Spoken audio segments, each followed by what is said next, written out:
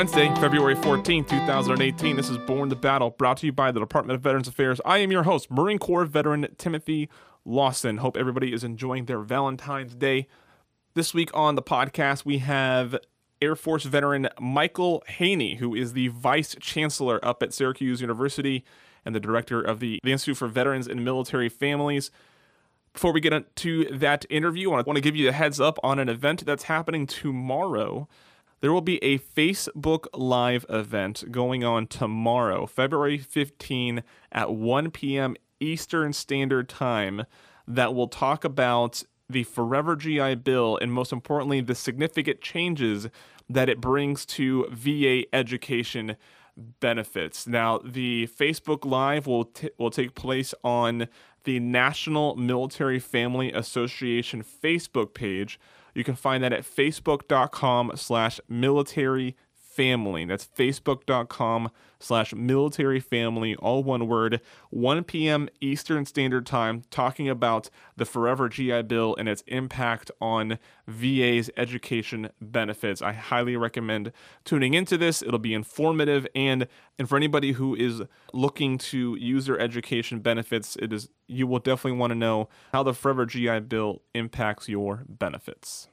All right, on to our interview with Michael Haney, Vice Chancellor, Strategic Initiatives and Innovation at Syracuse University, Executive Director for the Institute for Veterans and Military Families, which is at Syracuse University. He is also a professor of entrepreneurship. Him and I are going to talk about his service in the Air Force. We're going to talk about the Institute for Veterans and Military Families, or IVMF as we like to refer to it, veteran entrepreneurship, veterans in higher education, and much, much more. Enjoy.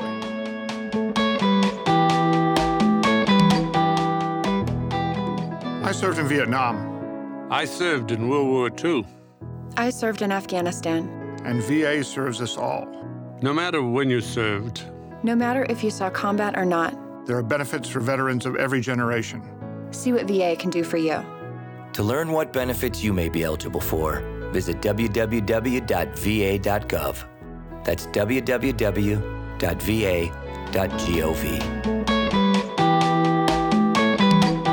I'll follow your lead. All right, perfect. Well, hey, that's the way to do it. I've been doing this for a long time. So Mike Haney, Air Force veteran, you are the there's actually a handful of links that have different titles, but Vice Chancellor for Strategic Initiatives. So I'm the Vice Chancellor here at Syracuse University, and I'm also the director. At the same time, I'm also the director of SU's Institute for Veterans and Military Families. Right, IVMF, as we affectionately know it here in the veteran space. Yep. Mike, we start every interview with the same question because as veterans, there's one thing that we all have in common, and that's the decision to join the United States military. Bring us back to that decision for you. Yeah, so for me, this was my freshman year in college. So that would have been 1988, and I think I was at that point trying to figure out what my future would hold, and I was looking for something that would allow me to serve and be connected to maybe something bigger than myself. So one day I walked into the Air Force ROTC detachment there at the University of Delaware, had a few conversations, and a month later I was signing a contract. And what occupations do you have in the Air Force? So I was, essentially a logistician. I, was an acquisition officer, contracting officer, but then I also had an odd Air Force career in that as a young captain, I took an assignment as an aide-de-camp to one of the Air Force 4-stars, and did that for about a year and a half, and then ended up at the Air Force Academy as a faculty member. So I had an Air Force career that afforded me a lot of different opportunities. Very cool. Tell me about a close friend or a great leader that you had while you were in the military. And you can pick either one of those, but tell me about that person. So, I'd probably describe the Air Force 4-star that I worked for at the time. His name was George Babbitt. He was the commander of Air Force Materiel Command, and I guess I would select him because he changed the course of my career. And what I mean by that is, today I ended up going off and getting a PhD in entrepreneurship and innovation, and I really got excited about entrepreneurship, believe it or not, while I was in the military, and specifically while I was working for General Babbitt. He was in command of the Air Force's largest command, and really the business of the Air Force. And I saw the power of applying entrepreneurial ideas even inside a bureaucracy as a means to change culture and change the status quo for the better. And it was that experience that motivated me to go off and study entrepreneurship and then ultimately become a professor of entrepreneurship. Very cool. Entrepreneurship, a important and maybe popular is the word I'm looking for in the veteran community, something that a lot of veterans consider, but nowhere near the numbers that we saw when veterans were returning from World War II. What have you seen in the veteran entrepreneur space that has both sides on what has attracted veterans to entrepreneurship, and what do you think is turning them away?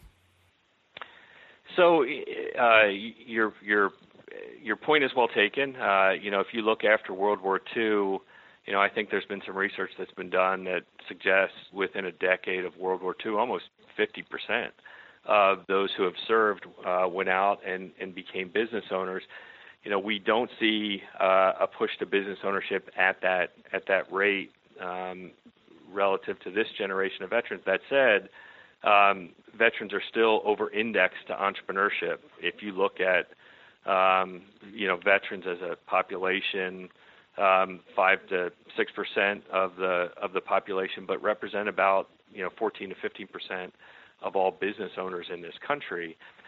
I think the challenges today are different relative to business ownership. Access to capital is hard, and when we look at having now run business ownership programs for veterans for more than a decade, I can say throughout that period, when asked about what are the most significant challenges you face, access to capital is always at the top of the list. But I think there are also some there's some other challenges. Business ownership is different from going out and getting a job, if you will, because the consequences of failure are higher. If you take a job and you don't like that job, you quit and you find another job. Whereas business ownership, there is a significant personal and personal financial investment that has consequences for not only the veteran but the family. And so I think as we transition folks out of the military, we're actually doing a better job of helping than we were even 10 years ago, helping them see and make informed decisions about business ownership. So while the numbers might be lower, in scale relative to that post-World War II period, I do believe that we are in a position to help the veteran, the transitioning service member, be an informed consumer about what it means to be a business owner, and therefore, hopefully create higher successful business owners in higher numbers. How do you think? And just to continue this, we'll get back to your service in a second. But to continue on this, how do you think access to higher education has impacted that, where veterans have the better opportunity of getting educated and then get the good paying job versus going the route of business? Has that affected it all, you think? I think that's part of it. But again, if you look in that post-World War II period, the post-World War GI Bill was the most generous educational benefit that had ever been available to veterans, and they went to colleges and universities in large numbers. I think that opportunity is available to veterans today. I would argue, I'll be a critic of my own industry, if you will. I would argue traditional higher education has a long way to go with regard to truly making itself accessible to this generation of veterans. I think we could do as a community, and I'm talking about higher education, a much better job creating pathways into this country's best colleges and universities for our veterans. That said, now I'll sound a little bit like I'm talking out of both sides of my mouth. I'm also somebody who doesn't necessarily believe you need a bunch of fancy degrees to go off and be successful as an entrepreneur. I do think that the military, even if it's not intuitive, the military prepares men and women for entrepreneurship in ways that I think are unique to the military experience. There's a classic definition of entrepreneurship that says entrepreneurship is the pursuit of opportunity in the face of inherently constrained resources. And I share that with a veteran and ask them to reflect back on their military experience, and you can almost see a light bulb. That's what I did in the military. I was given a mission, I was given a goal, I was given an objective, and I had to figure out, or my team had to figure out how to make it real, how to accomplish it, often without the resources that I needed to do the job. And I think that's why when you look at those who have served in the military that pursue business ownership, another fact about this generation of veterans is they are succeeding in entrepreneurs at higher rates than those who have not served in the military.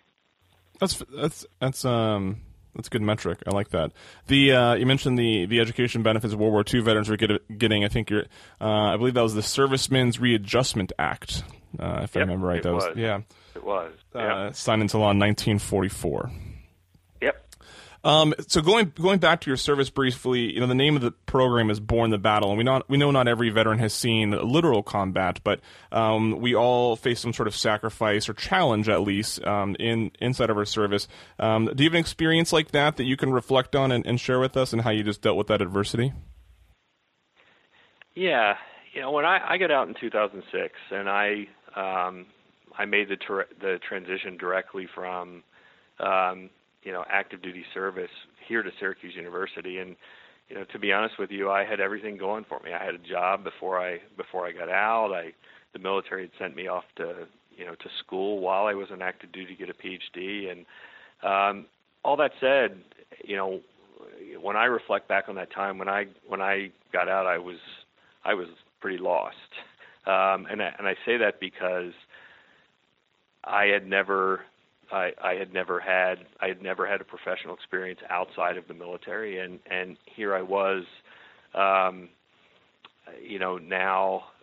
in my first civilian job, if you will, and I realized very quickly that I was missing a connection to service, and I was almost grieving for the fact that I didn't feel connected to a community. I didn't feel connected to, as I said, what motivated me to join in the first place, something bigger than myself. And I really think in retrospect, the reason I started, I didn't come to Syracuse to create a Veterans Institute. I came to Syracuse to be, a college professor. But I think the reason I started doing work in the veterans community was arguably selfish, and I say that only to mean that I was looking for something to connect to in a personal way, and something that had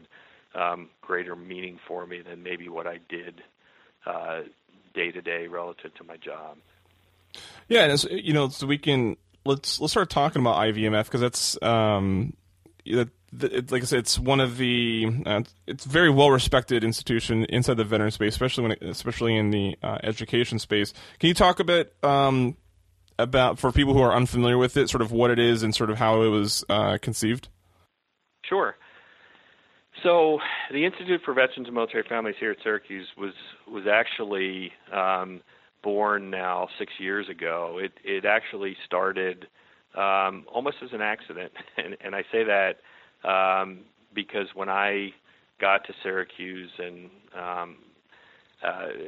took on a role as an entrepreneurship professor here.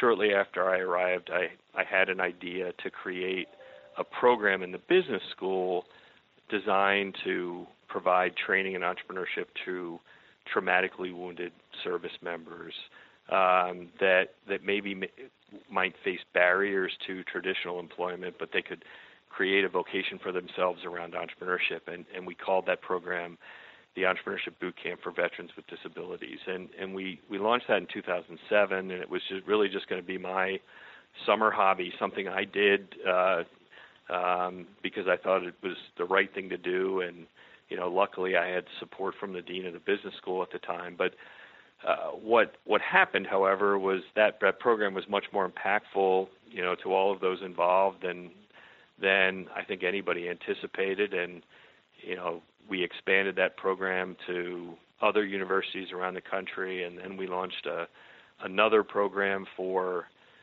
military family members, again, around self-employment and business ownership. But where this took us was about 6 years ago to a place where we realized that nowhere in higher education was there a purposeful focus on the social economic wellness concerns of the nation's veterans and their families.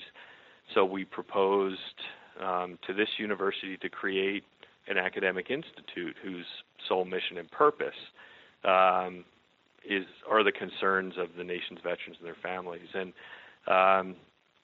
we were lucky that we found support for creating that institute. And today the institute is a team of almost 100 full-time folks who we do the things that you stereotypically think of an academic institute. We do research and policy analysis, but what makes the institute, I think, unique is that we also do direct service delivery to veterans and their families on a very large scale.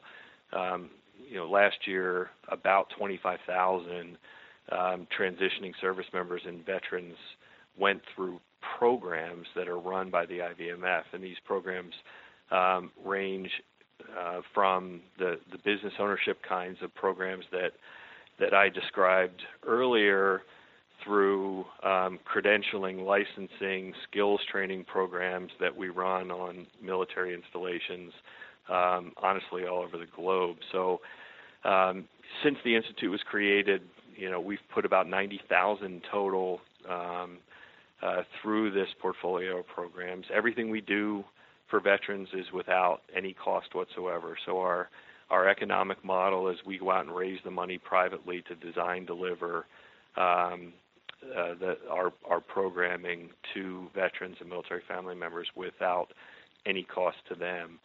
So it's been an entrepreneurial journey, building and growing the IVMF, and we have a lot more to do.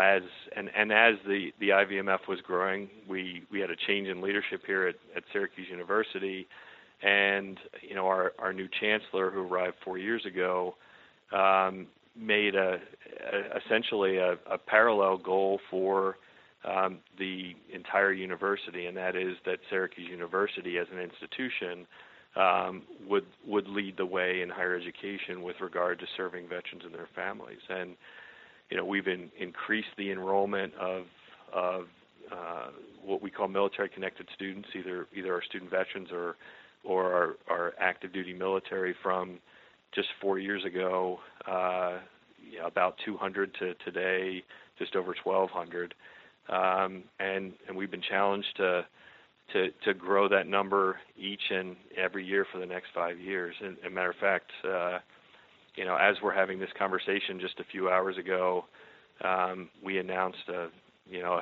historic gift to the university to fund the construction of something we're calling the National Veterans Resource Complex, a standalone facility here at Syracuse, whose only mission will be to serve the nation's veterans and their families. So it's an exciting time up here to be doing this work. Yeah, absolutely.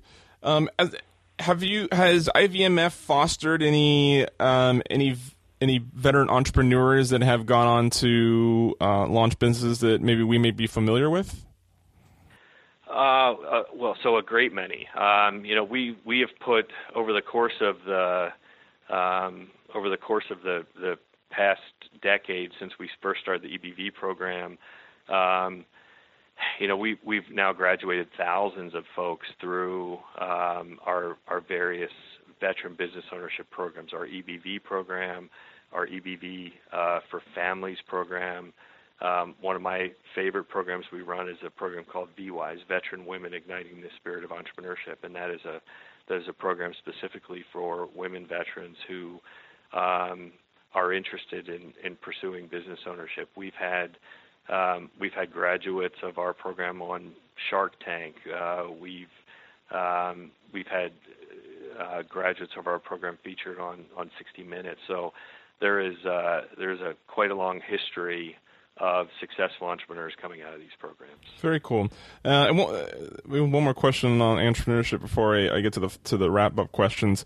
I'm curious about franchise ownership. Do you find veterans showing any interest in that, or is it a lot of unique or their own business ideas? Yeah, it's a great question about franchises. We do. There is a significant draw to franchise opportunities among veterans, and I think part of that is that when you buy a franchise, what you're buying is a process. You're buying what we used to call in the military the continuity book, if you will. This is how you run the business, and for some veterans, there's a lot of appeal to that model. But on the other hand, what you don't get when you pursue a franchise is the autonomy, to turn a personal interest or a passion into a vocation, because the franchise by its definition, by its very nature, is about doing the same thing that every other. We go to McDonald's because every McDonald's we go into, we know what to expect. And for many veterans, candidly, they're tired of following somebody else's recipe. They're tired of taking orders, and business ownership outside a franchise model affords them the opportunity to really, again, craft a vocation for themselves that in a way that is unique to them. So it really is it's a person-dependent situation. If for some people a franchise is a very compelling way to get into business ownership, but for those that are looking to really build from a personal passion or an interest or an idea, the franchise model makes it tough to exercise that kind of independence. Yeah. And then a question about education from your perspective or what for veterans that have exhausted their GI Bill benefits but are looking to pursue more higher education. I think the most common scenario for this is exhausted the GI Bill benefits, getting a bachelor's, and want to pursue a graduate degree. What resources may be available to them, or where should they start looking to possibly fund that endeavor?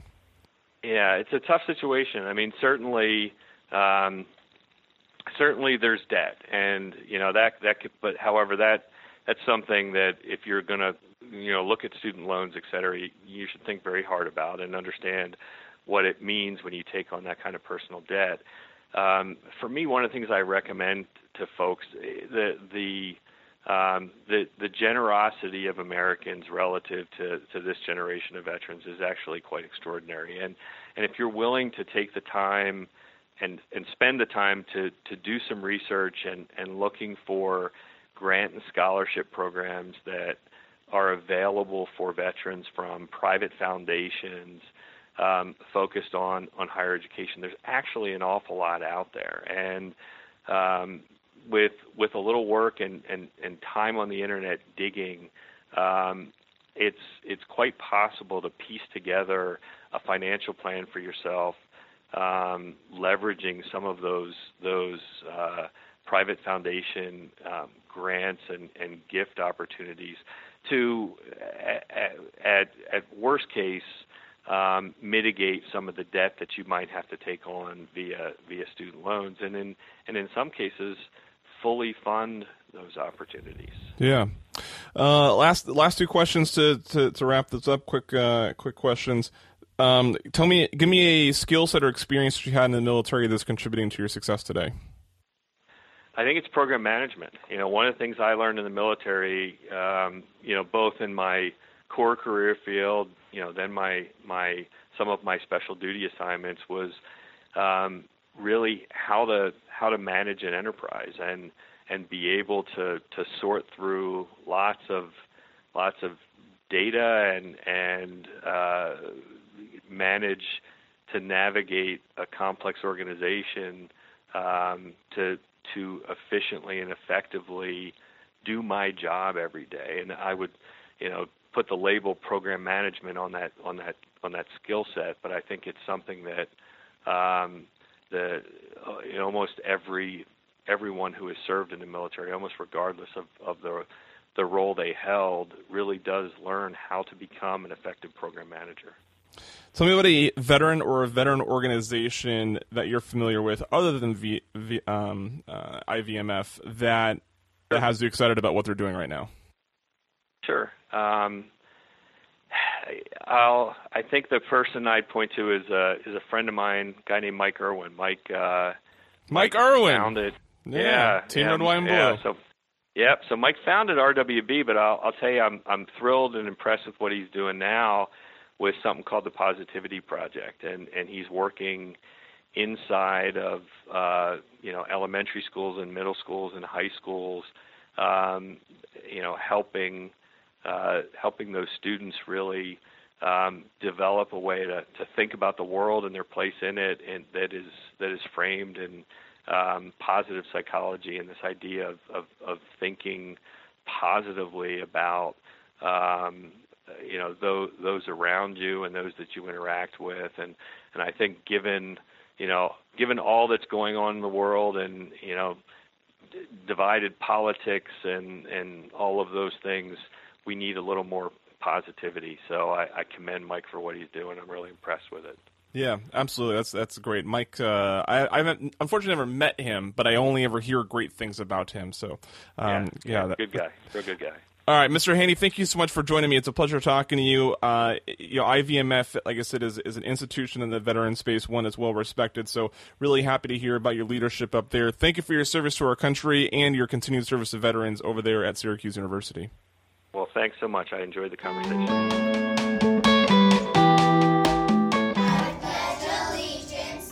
We grew up together. We believed in something bigger than ourselves. The military took me to one side of the world and her to the other. And even though she was always the strong one, when we caught up years later, I found out she had fallen on some hard times. It was her call to make, but doing it together made all the difference. For veterans who are homeless or on the brink of homelessness, call 877-424-3838. What IVMF is doing, you can go to their website, ivmf.syracuse.edu. That's ivmf.syracuse.edu. And just to remind you, that Facebook event tomorrow, February 15 at 1 p.m. Eastern Standard Time, facebook.com/militaryfamily is where that Facebook Live event will occur, telling you about the Forever GI Bill and how it impacts VA's education benefits. Today's Medal of Honor citation reading is for William Morin, United States Navy, Boatswain's Mate 2nd Class, on the USS Marblehead, the Spanish-American conflict. The year of honor is 1898. Citation reads, on board the USS Marblehead, at the approaches to Caminera, Guantanamo Bay, Cuba, 26 and 27 July 1898, displaying heroism, Morin took part in the perilous work of sweeping for and disabling 27 contact mines during this period. We honor his service. Thank you so much for taking the time to listen. That wraps up this episode. Big thanks to Mike Haney for joining me, talking to us about entrepreneurship, veterans in higher education, and much more. Be sure to follow us on Twitter at DEPT Vet Affairs for more stories from our community. Find us in iTunes, Stitcher, Google Play, Spotify, wherever you like to listen to podcasts. Please leave us a rating and review so we can grow this podcast and reach more audience and share these powerful veteran stories. Appreciate your time. I'm Timothy Lawson, signing off.